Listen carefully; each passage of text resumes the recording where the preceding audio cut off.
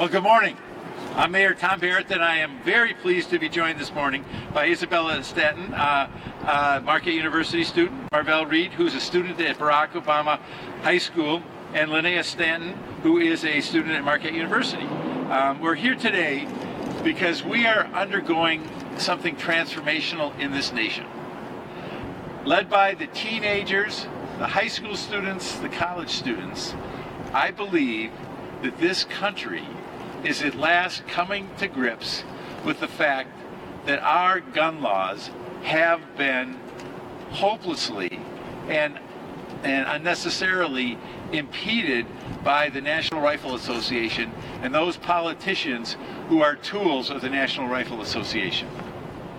And what has happened, unfortunately because of a tragedy, because of the Parkland shootings in Florida, what we are seeing is the students of this country saying, we're done. We're not gonna stand by anymore and watch the adults cower to the National Rifle Association. We are going to fight back, and we are going to make sure that politicians, elected officials at the state and federal level in particular, have the backbone and the courage to stand up for the people they represent. Now, we know here in the state of Wisconsin, for example, that over 80% of the individuals support universal background checks. Yet at the state level and at the federal level, our elected officials are not passing laws that meet the expectations of the people who elect them. Let me be more specific. Just yesterday, the State Assembly passed some language that they call an expansion of the background checks. But I want to paint a picture for you. It's not a picture that's based on fantasy, but unfortunately is a picture that's based on reality.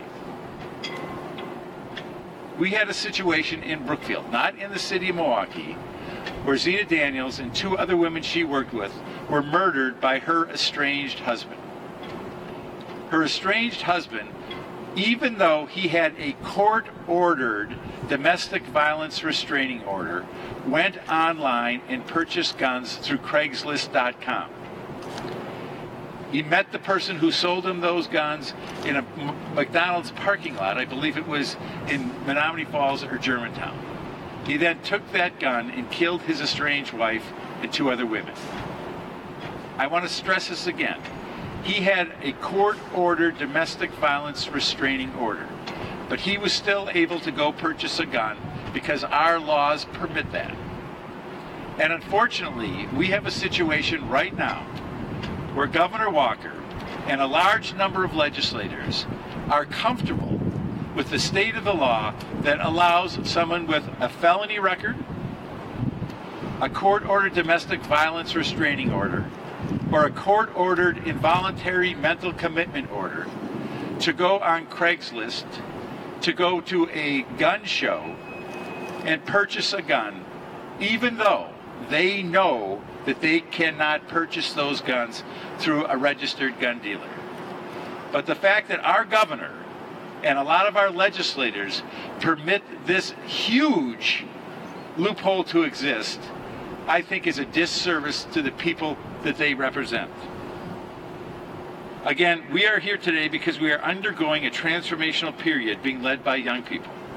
Isabella, Marvell, and Linnea are local youth who have been instrumental leaders working tirelessly to organize the March for Our Lives campaign. I find these young leaders to be inspirational. I commend them for their courage in speaking up against gun violence, and I want to recognize their efforts in elevating the national call for common sense gun laws here in Milwaukee. I am inspired by their dedication to fight for the safety of all youth, and I encourage you to continue to be exemplary figures and active citizens in our democracy. In my State of the City speech, I said that I stand with the students at Marjory Stoneman Douglas High School, and I called for mandatory background checks for all gun sales. That is why tomorrow I will stand with students in Milwaukee as they march from the courthouse to City Hall to call upon legislators to make changes in our gun laws. I want to close with this question, because this is one simple question that we have to ask our governor and our legislators at the state and federal level. Do you support laws that allow a person with a violent past to purchase a gun without a background check, even when you know that gun might be used to kill people? That's the question we have to ask, and we can't allow them to avoid answering that question. Again, 80% of the people in this state, I believe, support this very, very simple concept. Universal background checks, so that individuals who by law are not permitted to have guns can escape that law by simply going on the internet or by going to private sales.